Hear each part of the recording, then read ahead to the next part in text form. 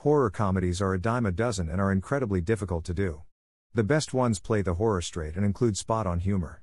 The worst are over-the-top silly and show no reverence towards the horror elements. RENFIELD, 2023, a new horror comedy which stars Nicolas Hoult as Dracula's long-suffering servant Renfield, who in 2023 joins a self-help group to give him the confidence to break ties with his narcissistic master, to show respect to its source material, Dracula, and does include moments of well-timed and clever humor, but overall is bogged down by a stale plot of gangsters and police corruption that sadly takes center stage and definitely gets in the way of the better story of Renfield and Dracula, making this one a mixed bag for sure. The best part of Renfield is Nicolas Cage's performance as Dracula. At first, it might seem with the obvious connections that this movie makes with Universal's Dracula, 1931, that Cage's performance is a direct homage to Bela Lugosi, but Cage doesn't stop with Lugosi, as his interpretation also at times captures the essence of Christopher Lee.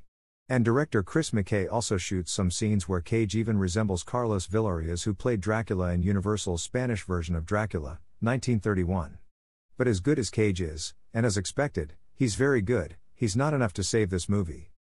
Renfield gets off to an impressive start as both Nicolas Hoult as Renfield and Nicolas Cage as Dracula are inserted into scenes from Universal's Dracula, 1931, which both serves as an homage to the Bela Lugosi classic and also shows the origins of the relationship between Dracula and Renfield, making this movie a sequel of sorts to the 1931 movie.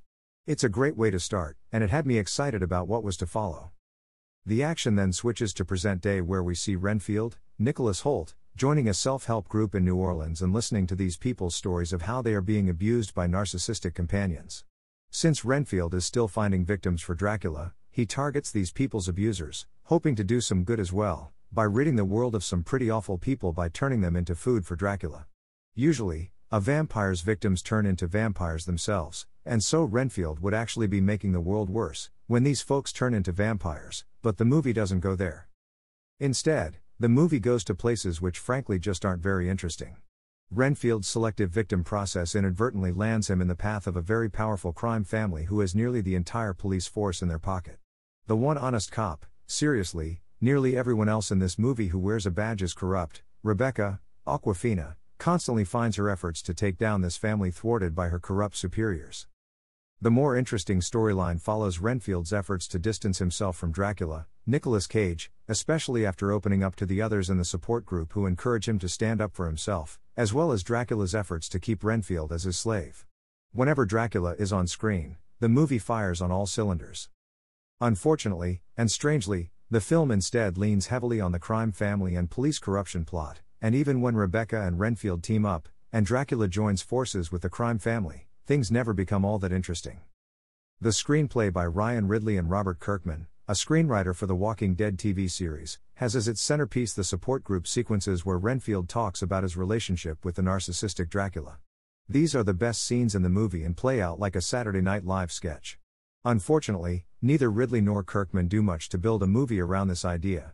The crime family/police corruption plot is flat out awful, and why the movie spends so much time on this cliched claptrap is beyond me. And while the Renfield/Dracula storyline is better, the script is largely repetitive, as the same ideas are churned over repeatedly.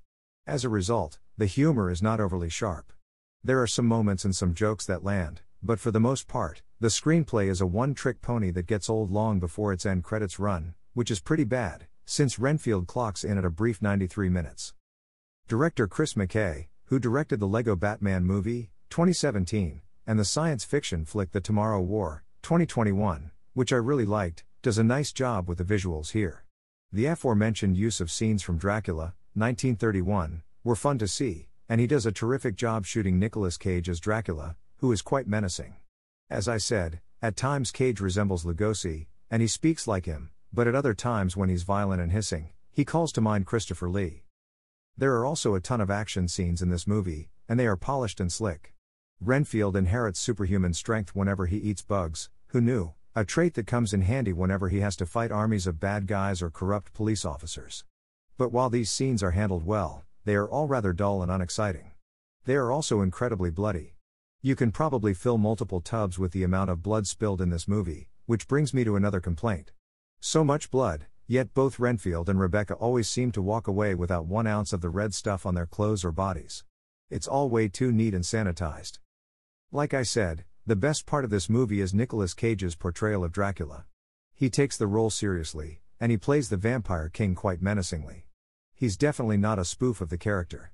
He makes Dracula downright evil throughout. But that's not to say he's not funny, and that may be the greatest strength of Cage's performance, in that he is both funny and serious. He is able to make the audience laugh as Dracula without sacrificing the integrity of the character. Cage is so good here, he deserves to be in a better movie. Nicholas Hoult is okay as Renfield, but the character is much less interesting here than Dracula. Hoult does his best to make Renfield a good guy, but the script lets him down. His efforts to free himself of Dracula never rise above the superficial. We just saw Hoult play a less than good guy in The Menu, 2022, a supporting performance that I actually enjoyed a bit more than his portrayal of Renfield. Awkwafina is fine as Rebecca, but she is stuck in a horrible cliched storyline that drags down the entire movie. I did really enjoy Brandon Scott Jones as the leader of the self-help group who in the movie's best sequences gets some of the best moments and lines. One other disappointing note. While this movie is a wonderful homage to Dracula, thanks to Cage's performance, what it's not is a wonderful homage to the title character, Renfield. Dwight Frye as Renfield is one of the best parts of the Lugosi Dracula, and once you've seen that movie, you will never forget his performance. Renfield, in spite of being about Renfield, treats Frye as merely an afterthought. Which is all the sadder because even after nearly 100 years, no other actor has played Renfield in a movie the way Frye did. His performance remains the gold standard for the role, and yet, he died young and poor in 1943, and Hollywood has never really given him his due.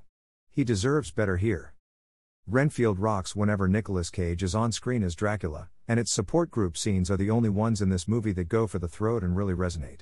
They're hilarious. The rest of the movie features a dull subplot that actually grows into a main plot, and even the better storyline featuring Renfield and Dracula struggles to move forward, as it gets stuck repeating the same points over and over. This is one movie that really could have used, well, some self-help and support. I give Renfield 2 stars. End. Rating system. 4 stars, perfect, top of the line. 3.5 stars, excellent. 3 stars, very good. 2.5 stars, good. 2 stars, fair. 1.5 stars, pretty weak. 1 star, poor. 0 stars, awful.